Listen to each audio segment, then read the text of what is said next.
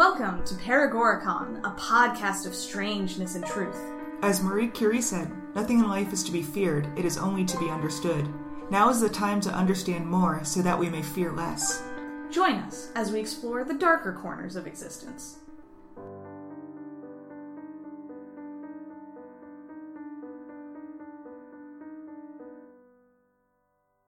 There are so many bridges that there are bridges inside the academic building. Like, there are like 7 Torgeson equivalents. I just don't understand, you guys. I was just about to make a joke about bridges inside buildings, and then it's true. Yep.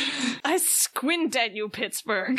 At least with all those bridges, you don't have to worry too much about a gigantic hole opening up and swallowing you and everything you love.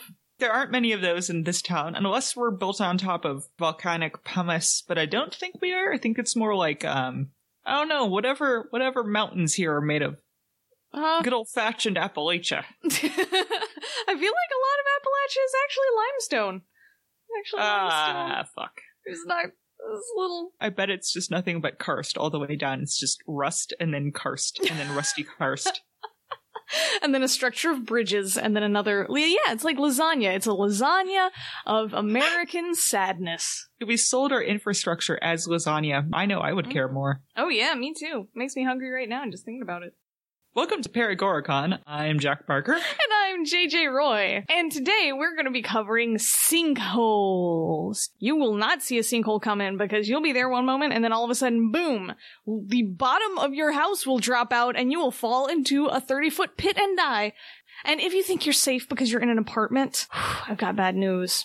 Because buildings get eaten whole by sinkholes. What is a sinkhole? I know there's a bunch of fancy terms. Give me some fancy terms for sinkholes, JJ.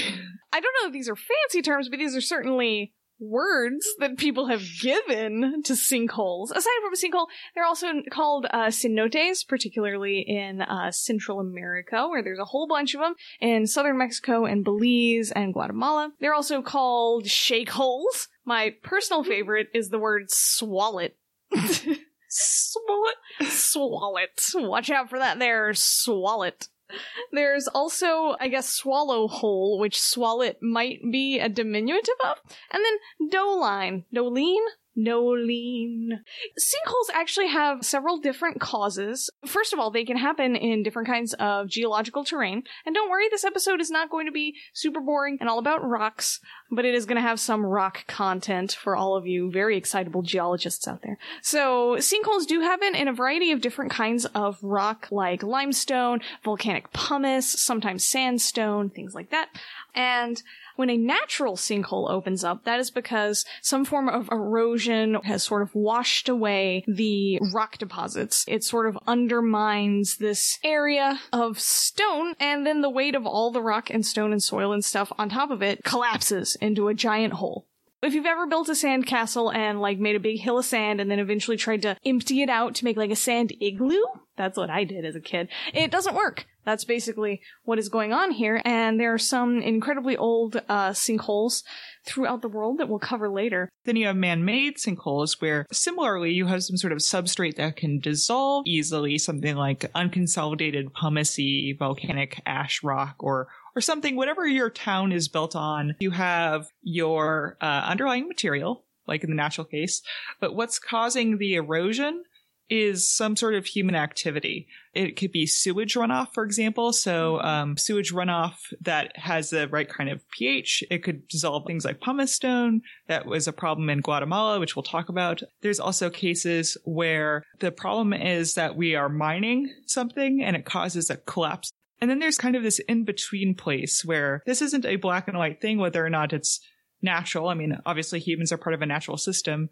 We're using kind of like a natural versus man-made in a kind of a primitive sense here. Mm-hmm. But there's also mega slumps, which are really interesting. And that is kind of an in-between place where we are causing them, but in this indirect way where it's not really clear how we should understand the phenomenon. Yeah, so megaslumps are essentially what happens when permafrost in really frozen places, which is soil that is permanently frozen, permafrost, right, is beginning to melt. And when it melts, it loses structure in a loose and dirty kind of way. And As this permafrost, which is supposed to be frozen year-round, begins to thaw, that is leading to sinkholes in places like Siberia, and we're going to cover that. Now, that is something that is pretty much obviously a direct result of climate change, and if you don't believe that humans are helping to induce or at least speed up climate change, I don't know what to say to you, but that's the man-made part of it, is that humans are making the planet hotter, and by making the planet hotter,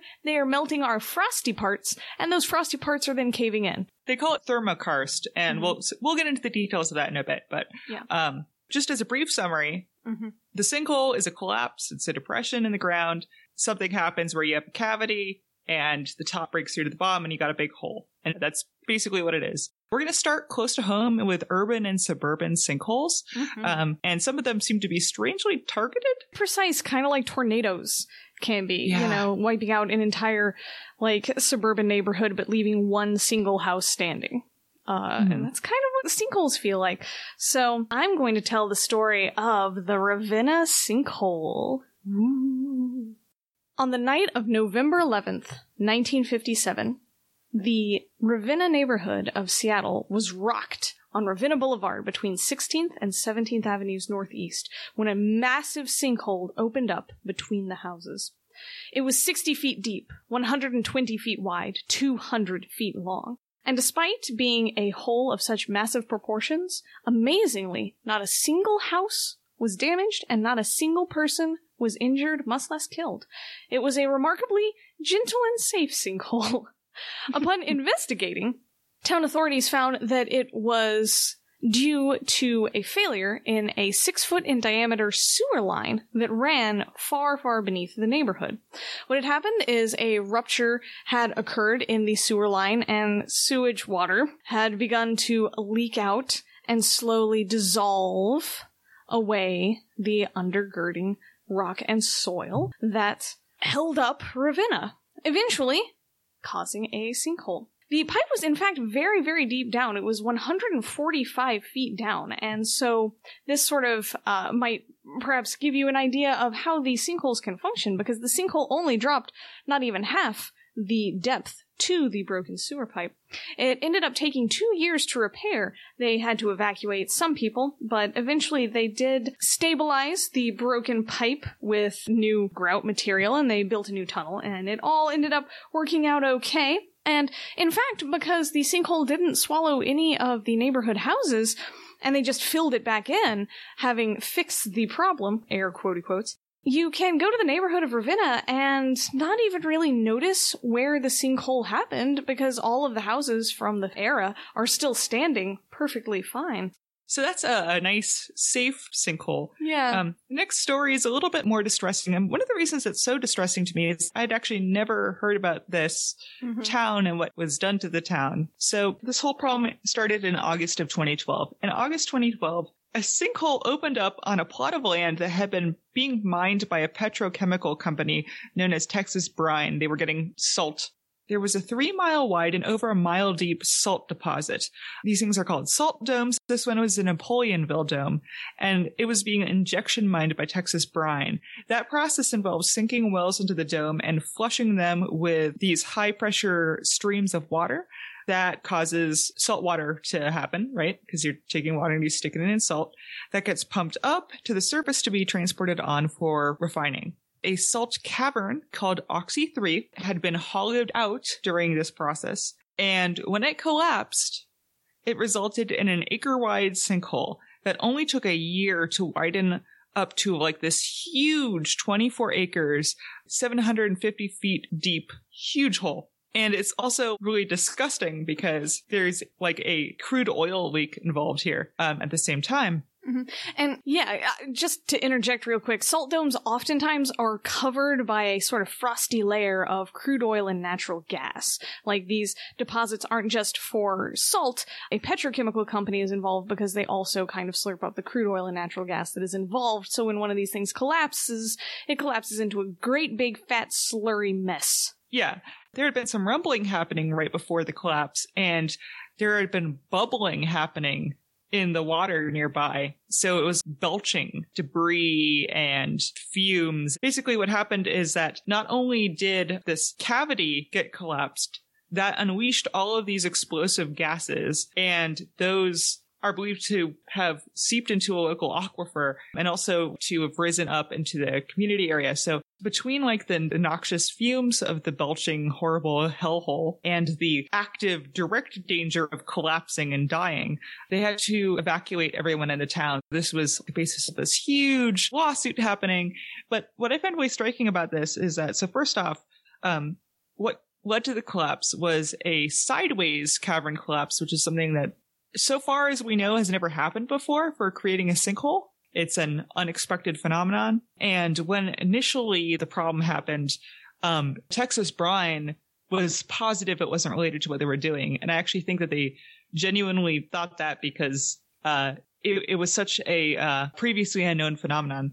And it's just particularly tough because it's one of those situations where Texas Brine is a major petrochemical company and it is sort of fighting with the local townspeople that are trying to put together a class action lawsuit, and then state regulators, and whose fault is this, as like a tiny little hidden BP kind of kerfuffle. Now for, I guess at this point, 4 years, the residents have just sort of had to leave. Except for some of them refused the evacuation order. So that's, and they're getting money. They are getting money, yeah. And so that's why Texas Brine is mad, because they do give a weekly stipend to the people that had to evacuate. And that is given to everybody who is a resident of the town, including the people that stayed. So Texas Brine is kind of mad at the people that are staying, but accepting the money that should be funding them staying somewhere else. Then again, those people are also like drinking and living in sort of seeping toxic explosive fumes. Yeah, I mean, like, there is a giant belching hell pit where their town used to be, so. It's really hard to just leave. But you might think, well, I don't live in a suburb and I don't live in the bayou. I live in a city. Cities are fine. Cities have like urban planners, and if they have subways, people figure that stuff out. There's no way that like a sinkhole is going to open up right in the middle of a city. This has happened in far more densely populated regions, in far more population-dense urban areas.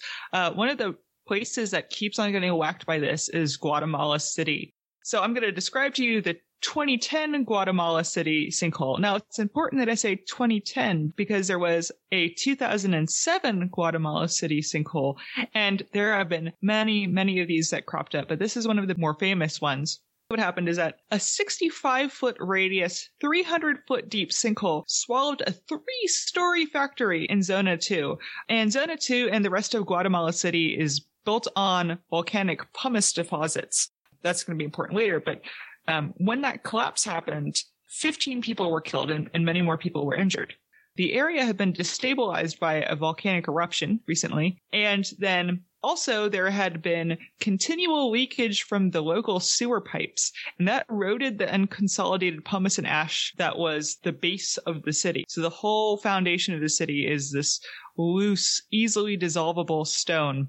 And on top of that, there was this kind of perfect storm happening of factors because there had been a tropical storm, and it had come and washed out part of the cavity. It had loosened the cavity in a way that made it very easy for it to collapse from above. An earlier sinkhole in 2007 formed for similar reasons, where sewer leakage had gone and eroded deposits of ash and limestone, and it's just going to keep happening. People have described the Guatemala City sinkholes as like a natural version of the problems that Guatemala City has with its infrastructure and its government and its corruption and all these things. And it remains an actively dangerous place. I highly recommend you looking at the pictures of the Guatemala City sinkhole because it's just this, it's jarring. It just is like this almost perfectly round hole, like someone took a craft puncher and stuck it in the middle of a cityscape. It's like somebody drew a circle on an aerial view of the city and then just hit delete. And like a Looney Tune hole to the center of the earth just happened. Spooky. Yeah. But let's move back to the States. This is from an article by Rick Jervis from USA Today. In 2013, in the town of Seffner, Florida, the night of February 28th, Jeremy Bush went to sleep. His whole family, including his brother, were asleep in their home until Jeremy heard a loud crash. He ran to one of the bedrooms to see a deep, dirt-covered hole about 20 feet across, where his brother had been sleeping just a few moments before. He said that he jumped into the hole and began to claw through the dirt, searching desperately for his brother. A few minutes later, a sheriff's deputy arrived, and they hauled him out of the hole, saying that the ground was still crumbling around them, the house was unsafe, its foundation had been compromised, and even though Jeremy was trying to save his brother, he needed to get out for his own sake. Engineers lowered a microphone into the hole to try and pick up sounds to see if Jeffrey Bush had been crushed immediately and entirely, or if he was still alive and they should mount a rescue attempt. Unfortunately, a second collapse actually struck the home while they were recording and sucked the microphone equipment and the related paraphernalia inside. After another day of testing, engineers decided that it's too dangerous, so we're just gonna call it a loss. The family ended up placing flowers and a teddy bear in front of the house before they demolished their home and filled the sinkhole with 4 truckloads of gravel, creating a sort of as good as you're gonna get grave for Jeffrey Bush, who went to sleep, never in a million years probably, expecting a sinkhole to open up precisely under his bedroom as he slept. County officials said that they believed that the body of Jeffrey Bush, who was never found, never recovered, they just, again, put gravel over top of him, may have been sucked into the water table beneath the surface that caused the sinkhole, and that perhaps his body would later flush out into the nearby Alafia River. It wasn't just a dry hole, it was a hole that people who were considering rescuing him said that it was also sort of like wading into quicksand. Here's the aftermath of that story. That sinkhole grew to be 30 feet wide, 100 feet deep. It was suspected to span under neighboring homes. Another massive sinkhole opened in the same town immediately afterwards, and then a couple years later, one in the same spot happened, yet again, that grew to 17 feet wide and 20 feet deep. And they were supposed to have fixed it that first time around, and they didn't fix it. Yeah. Ugh.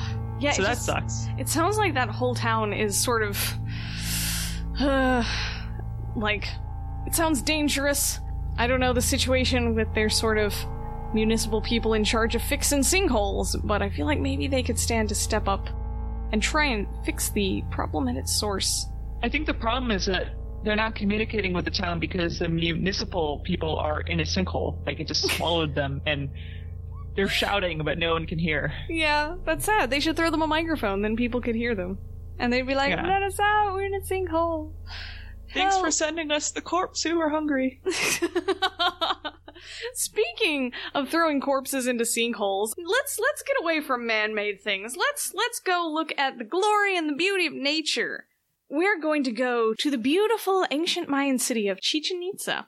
One sinkhole in particular is known as the sacred cenote. Now, cenotes are not just sinkholes, they're sinkholes that are filled with water at the bottom, oftentimes rainwater, but they're also connected to one another underneath the ground. So not independent plugs taken out of the earth, they are connected by a series of caves. I personally kind of have a love affair with the cenotes of the Yucatan. I really want to go there. Some people actually go cave diving, like scuba diving in a cave through the tunnels that connect the cenotes, which I find incredibly terrifying and intense because...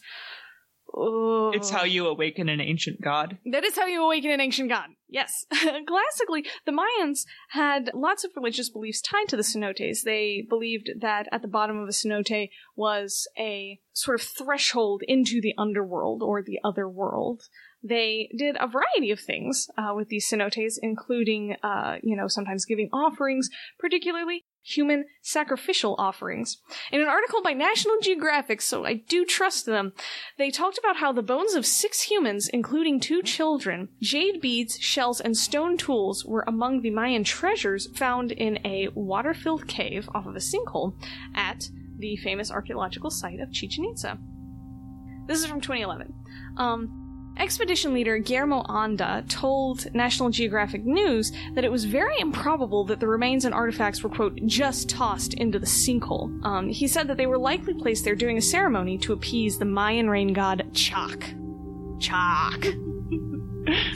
Also, let me talk about Chalk for just a second. Chalk was a badass. He was Lord of Rain, Clouds, and Thunder, and no, he did not have a thunder hammer. He did not throw lightning bolts. He had a lightning axe, which he would chop lightning out of the sky, like, whatcha-pow, blam! He was amazing. There were all sorts of fantastic rain rituals. I love Mayan deities. This is another, like, Xipe Totec, like, kind of flashback. Anyways, so Chalk was amazing because they had a ceremony called the Yucatec Chachak ceremony, where they would ask for his rain and create a ceremonial banquet. It's also said that 4 boys, 1 for each cardinal point, were also made to act and chant like frogs to appease dear Chalk. Man, that's some evil Pope shit. Yeah, no. Well, at least if it makes the rains work so that, you know, the whole city doesn't just starve to death, it might be worth it. Anyways. That's what Julius said too, so. It is also noted that, young men and women were lowered into the wells. And there's actually evidence here that says that sometimes they might not have just been sacrificed, they might have been lowered into the wells and then drawn back up so that they could speak visions and prophecies, give oracles, given to them by the god Chalk. Does that make him the drowned god from Game of Thrones? Ooh, that's a good question. Well, I mean, he's not in the ocean. He's in a cenote. So yeah, there's, in particular, the Sacred Cenote by Chichen Itza is one that is particularly beautiful and frequented by tourists. They're really, really pretty, surrounded by just gorgeous, rich rainforests, and the water in them is oftentimes a rich, pure, clear, beautiful blue. It's really awesome. So yeah, that's my little love affair with cenotes. I really want to go see one someday. That's what I have to say. But you know what? That's not the only sacred hole we have. There's also one called the Heavenly Pit over in China. Chaozai Jiankang, the Heavenly Pit, is the world's deepest sinkhole. At least it's usually described as the world's deepest sinkhole. It's possible there's a deeper one out there that we just haven't found yet. But it's found in Fangji County in the northeast Chongqing municipality, which is like kind of in south central to southwest China. This is more like central southern, just below the midline, because it's like the northeast part of that municipality. The municipality is this huge thing, so it's like 500 miles out from like the main city, I think. But the sinkhole itself is about 630 meters long and 540 meters wide, and it ranges from around 500 to 660 meters deep, and it has these steep vertical walls. And really, those two heights are really two things stacked on top of each other, because the sinkhole consists of 2 nested bowls. So there's an inner one that goes down, and then you get to this rim, and then there's a further sinkhole inside. So it's like it's a hole in a hole. Some Chuck Tingle shit. And this enormous, beautiful sinkhole was caused by river erosion. It formed over a Daifang cave, which was carved by an underground river that still flows beneath the Heavenly Pit. And the pit is large enough and now accessible in a way that, so they wanted to encourage tourism, so they put stairs in it. And if you look at these aerial shots of the sinkhole, sometimes you can see like this tiny, tiny little thread on the side of it, and that's actually the stairway, the tourist path, to give you some scale of how big it is.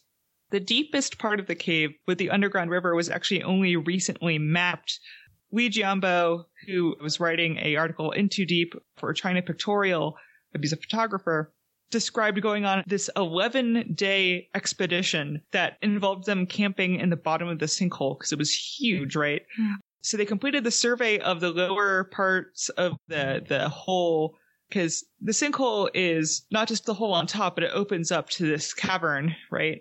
When they mapped the river to the end of where they could follow it, they found that the cave extended 4,102 meters, and that's just amazing. Yeah. They were talking about how even with stairs built in, it was this incredibly spooky, harrowing experience. Also, these big sinkholes have like their own ecosystems inside. The local fauna and flora often will flourish in them. One of the ones JJ is about to describe actually has like snow leopards in it. Yeah. So that's really awesome. But that is the deepest one. To go back to the feel of the sacred cenote, these sinkholes often have cultural significance. think of how weird they are, right? People always want to describe these as like openings to hell or to some other world, some sort of threshold. There's also this kind of supernatural element drawn in the case of the Sari-Sari-Nyama sinkholes. Yeah, which are super cool.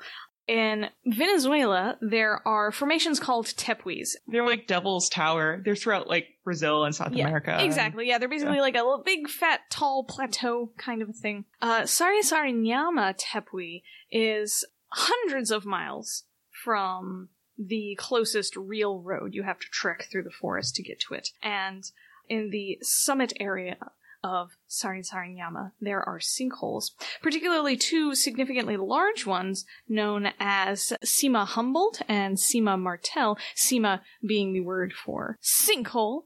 They're also called just Sima Mejor and Sima Menor, large and small. Anyways, Sima Humboldt, the big one, is 314 meters deep and actually holds a volume of 21 million cubic meters. Jesus. Yeah, it's gigantic. I think that it's one of the biggest sinkholes in the whole world. It's said that the upper rim of the sinkhole, like how it is at the very top, is 352 meters wide. But it actually opens up as it goes down to a total of 502 meters wide. Sima Menor is a bit smaller, but they are both pretty gigantic. In particular, Sima Menor has an interesting feature where it contains stalactites, they stick to the ceiling, of an exotic black mineral called lithophorite, and it's just these beautiful dark black hanging things over the edge. There's also smaller stalactites and coralloids of opal, things like that.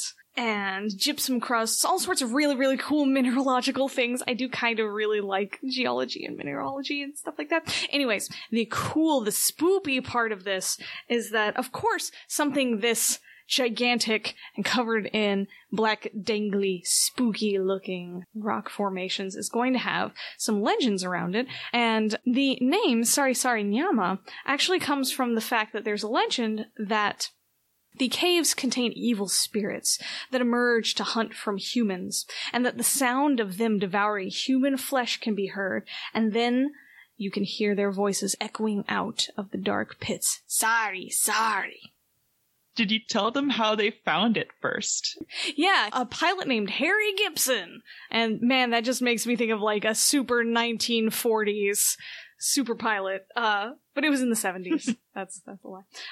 Harry Gibson flew over the sinkholes in 1961. But yeah, it wasn't until 1974 when adventurers David Knott and Charles Brewer-Carré decided to tie ropes around themselves and jump on down in there to explore the largest sinkhole we've ever found. It was hard for them to get out because the helicopter couldn't rescue them. Yeah. So basically the area around is like heavily forested, and there are huge trees, and they were trying to clear out a space helicopter, but they ended up having to use cable ladders to get out. Yeah, so it was definitely a severe thing. Like, and even in the 70s, that people were having to do these sort of old-timey explorer adventure type things is pretty amazing. Because, you know, they had to trek for miles and miles through the jungle. They eventually get there, and then they're like, all right, tie a rope around waist, hop on in there, and then they can't get out, and they try to get a helicopter to get them out, but they can't, and they eventually have to get out with cable ladders. I'm glad that they got out. The last of these, like, big natural sinkholes I want to talk about is one called the Great Blue Hole in Belize. And this is particularly cool because the Great Blue Hole is a submarine sinkhole. It's a giant underwater depression off the coast of Belize, and it's the center of a small atoll called Lighthouse Reef. And it's pretty big. It's about 100 feet across and about 410 feet deep. And yes, that's not nearly as big as the numbers that you've been hearing earlier. Remember that the other descriptions we were giving you were in meters. But it's still huge. And I encourage you again to look at photos of this because it looks like a giant eye in the middle of the ocean. Like there's actually an atoll around it that's almost like an iris and then a pupil. And it's really, really surreal looking. And some of the photos have like ships on them, so you can just see the scale of it. The Belize atolls aren't caused by volcanoes like other ones. They developed on these giant limestone ridges that kind of look like steps. And they have these huge drop-offs in places. So they're little drop-offs, but they're also ones that can go down to like thousands of feet. And that creates this weird kind of geology where these things can form. So the Great Blue Hole started out as caverns in the rock during the Ice Age, actually. And water would filter into the caverns.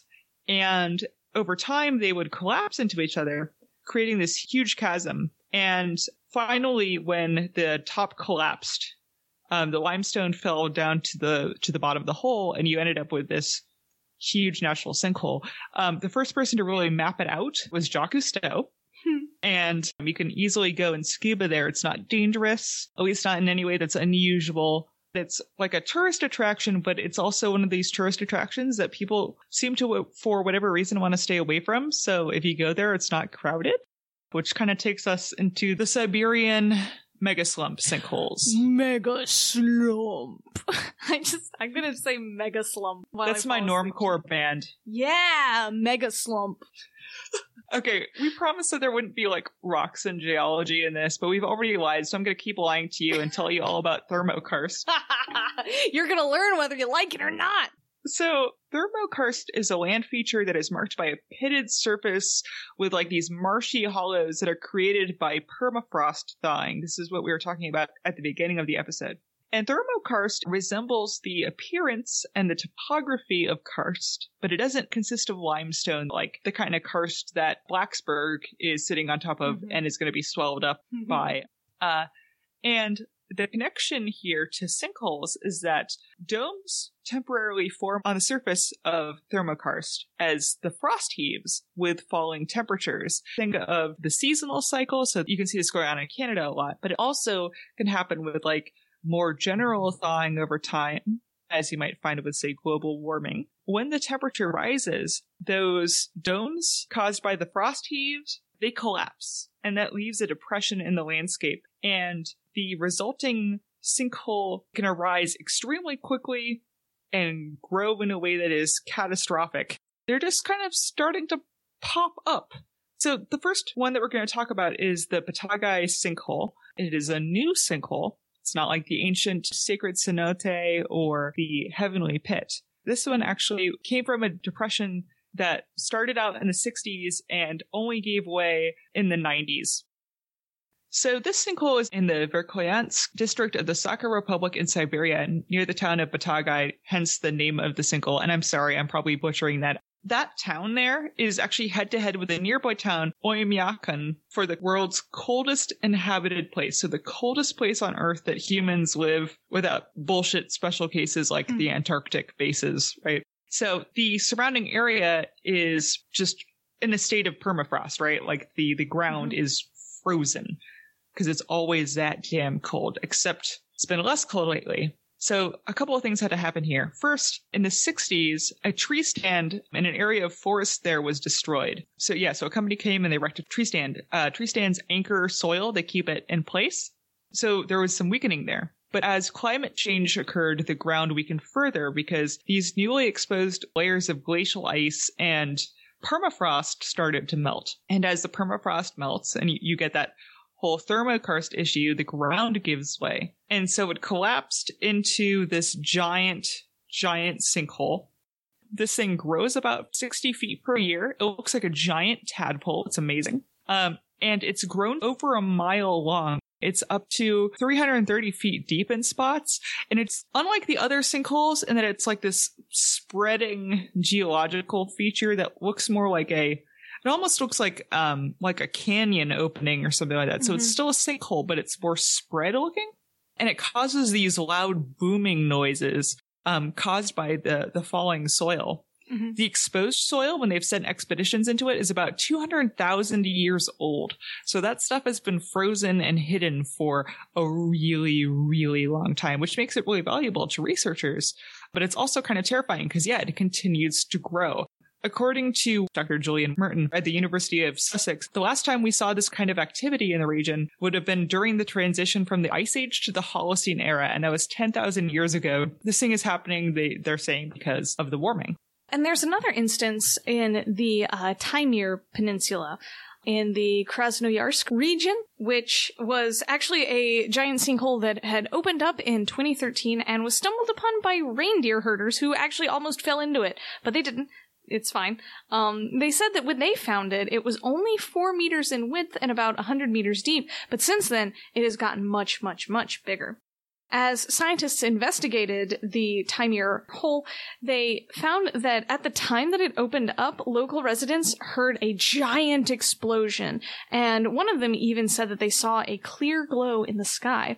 To me, this sounds a lot like there was some sort of trapped methane pocket or something like that that exploded or at least caught fire, and that might have created the glow, maybe. I don't know. Another possibility is that a month before, there had been a big meteor strike, and they had asked people about this after the fact. So it's possible that they were like, oh man, that boom and the meteor strike and the flash, if they didn't know about the meteor, because they don't have, like, smartphones. Yeah, they might have thought that's what it was. But it does look like it is growing. It looks like the hole now has a lake in it from melted snow, and experts do say that because this hole is expanding so rapidly, they think that soon one of the walls is going to collapse and it's going to merge with a nearby lake, because this area of the Taimyr Peninsula is actually riddled with sinkholes. There's a bunch of them, and I think it says dozens in the Siberian Times article that I'm reading. It's interesting, too, that when the hole first appeared, locals said that it was the end of the world, and they started saying that either meteorites or stray missiles or maybe some kind of aliens were behind the sinkholes, like the most hardcore, heavy crop circles, except it's not just like pushing down like wheat, it's pushing down the earth. Anyways, yeah, so Taimyr continues to grow. Experts say that it might have been, and I only bring this up because here's another fun word, pingos. Pingos, pingos, which are dome-shaped mounds over a core of ice. They can erupt under pressure of methane gas released by thawing permafrost. And that's, of course, again, caused by the warm temperatures. So, kind of in the same way that the Bayou Corn salt dome collapsed, pingos... Sorry, I'm gonna say pingos a lot now. Pingos also can explode and then collapse when the combination of melting permafrost and methane under pressure collide. Boom! Sinkhole. Okay, so I've been doing lots of reading, and I am woke as fuck, Jack. Oh, this is the part where I get to get... I gotta ask you, yeah. JJ. What? Just so I can anticipate where you're going. Uh-huh. They're giant Bigfoot footprints. Good guess, Jack. That's very good, but this actually intersects with several other coast-to-coast type topics. I don't think that it actually is the interdimensional big feet this time. I don't think we can put that on them. Okay, so we've got multiple different theories, and I'm not sure whether which one is the truth or whether they're all the truth. I think it might be all of them. So some people think that it's the end of days. They correlate the rapid, unbelievable, unmitigated increase in sinkholes these days, particularly noting an uptick in 2012. This is not actually true. There is not actually a statistical uptick in 2012. Anyways, people in 2012 really freaked out about sinkholes, and so they started reporting them more, and so people thought, oh my god, sinkholes are opening up every single week. Whoa! It was the end of times. This also also corresponded with the quote-unquote trumpet sounds or the mystery booms that people throughout the world started hearing right around 2012. Oftentimes people would hear a mystery boom, and then a sinkhole would be found somewhere nearby. It is obviously not just the sound of the sinkhole collapsing that caused the mystery boom, but a trumpet summoning the end of days. It actually has an Old Testament precedent that God would sometimes open up the earth to swallow up sinners, such as he did with Korach, who defied Aaron and Moses in the desert. Or it could be HAARP, H-A-A-R-P, as you know, is an array. They say it's a scientific array up in Alaska that the government is using to study the weather, but everybody knows they use it to control the weather because they are in charge of the clouds. And now I believe that HAARP has opened up a sinkhole division where they can just beam into the ionosphere a radio signal that then penetrates the earth, drilling it out from the inside to target people that know too much. Or it could be angels calling people to go look in a hole. Why? Because they might see something. Is there something cool in it? You're just gonna have to go look. I think that's where the big feet come into the story. Is it? Is that the angels are trying to get you to go look at a Bigfoot? You guys, we finally have evidence. You just have to go in this big hole. Yeah, so a lot of people also think it's aliens doing secret illegal alien mining for, alien stuff up in our land. And of course, as you know, aliens can cloak themselves. That's how they make their getaway, and we don't actually see aliens before a sinkhole opens up, but I'm pretty sure that it's aliens also. So it might be HAARP, it might be the end of the world, it might be angels, it might be aliens. It is not big feet. Their feet are not that big. We did talk a little bit about, the distinction between urban man-made sinkholes with sewer pipes and salt dome farming, and then natural sinkholes that open up through natural erosion, and then we have the whole mega slump thermokarst problem where global warming is causing permafrost to melt and causing sinkholes there. So one of the things that this brings up, so the thermokarst issue, and also things like the Bayou Corn story, sinkholes are hints at ways that we still don't completely understand the way we interact with the natural world. And I don't mean this in a, we should be afraid of technology, mining is a bad way. I mean in the world is complicated, and when you do certain things, there could be huge consequences because you're disrupting a complex system that we don't know where all the pieces fall yet.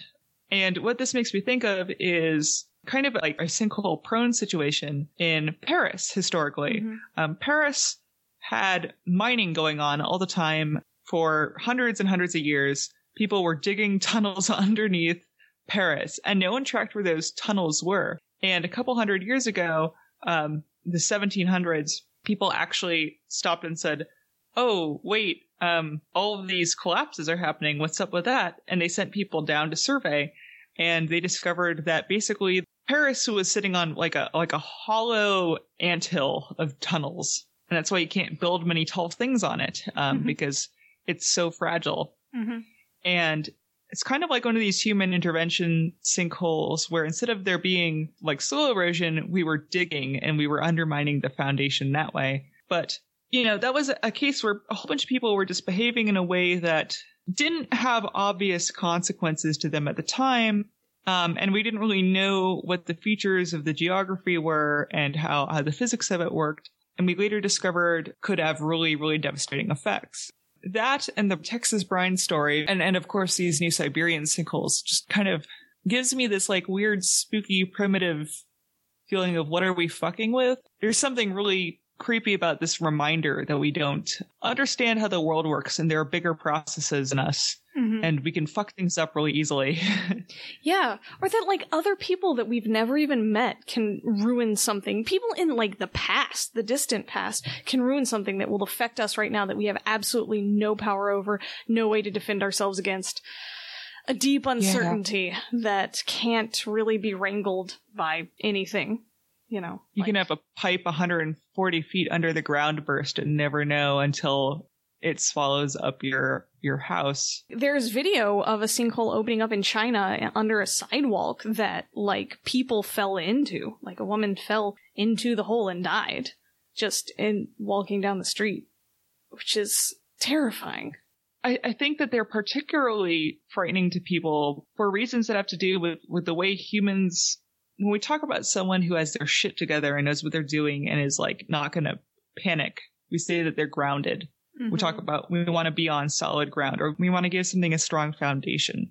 Mm-hmm. We think about the earth as being this very like fundamental, safe, like foundational, not just in the sense of, yes, it's literally what's under us, but like also like metaphorically, it takes on this significance as this thing that we can trust and is secure. Mm-hmm. Just seeing something that appears to be solid just kind of open up in this gaping chasm mm-hmm. can hit us somewhere primitive. It's not just a physical, but like a metaphorical threat. It represents the thing that we thought was solid. The stuff that we think is certain is not certain. I think we also forget that we live in 3 dimensions frequently. You know, I do. Yeah. I don't tend to make like 50-foot drops vertically with any kind of regularity.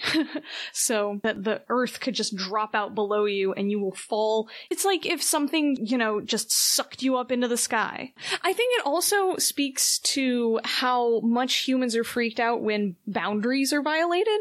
And I think that solid ground is a very basic boundary. From very young childhood, we learn how to walk on solid ground. That solidness just not existing.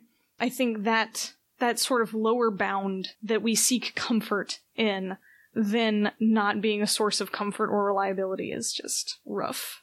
And I think that kind of ties into why we're so afraid of things like quicksand, even though quicksand in real life isn't that much of a hazard. Right. I think really they're like, maybe it's because it has that same threat to our boundary notion. Mm-hmm. I don't know. Yeah. It's cool. Yeah. And I'm glad that we covered this because it seems very weird to me that there's this sort of bored, avoidant kind of dancing around sinkholes instead of like a large group of people that are talking about how utterly terrifying it is. That guy could just slip into the water table. Something brought up there was like the Bolton Strid. This isn't a sinkhole, but it's like this river that looks very much like a gentle stream. But what has happened is that it's a river that like narrows down to like this stride, like a stride's length across, that just shifted orientation. So it's no longer shallow and wide. It's incredibly deep and incredibly narrow. And so as this vicious current, so people would just fall in and they get pulled beneath the rocks of the Strid. And so people would fall into like this gentle looking little like brook looking thing and just like never be seen from again. Wow. That's terrifying. I think these are like very primal things. Yeah. Well, I think that about wraps up the episode. I hope a sinkhole doesn't eat you. I hope a sinkhole doesn't eat you. Thanks. And I hope a sinkhole doesn't eat any of our listeners either. Yeah, if you're a sinkhole, please be nice. Yeah, like go find a nice place in a jungle to open up. Do what the Katara Depression does and be used for potential hydroelectrics in the future. Oh yeah, that's nice. That's positive. That is a positive, community-oriented effort. Yeah. Good on you, sinkhole. Yeah, good on you, Guitar Depression. Well, anyways, folks, thanks for listening to Paragoricon as usual. You might have noticed in this episode that we sound a little bit different. That's because we are transitioning to our phase 2, where Jack is in Pittsburgh and I'm still in the truth room in Blacksburg. So we're going over Skype, and hopefully if our audio quality isn't perfect or exactly the same, we're still going to be working on it, but you can always look forward to amazing content and thinky thoughts that we think with our brains. And we're not shifting to be all about rocks. Yeah. This was a one-time thing. If you enjoyed this podcast, if you are visiting us after hearing our amazing Chuck Tingle episode, we hope that you don't think we're super boring all of a sudden because we're not constantly talking about gay dinosaur sex. Anyways, if you liked us, follow us on SoundCloud, do the rate and review thing on iTunes. We also are on Facebook, stuff like that. Good night, listeners. Good night. This has been Paragoricon, a podcast of strangeness and truth, hosted by Jack Parker and JJ Roy, produced by Will Marone. Opening theme by Chris Zabriskie, Prelude number 15. For more information and references, check out our blog at paragoricon.wordpress.com. There is no hope unmingled with fear, and no fear unmingled with hope. Baruch Spinoza.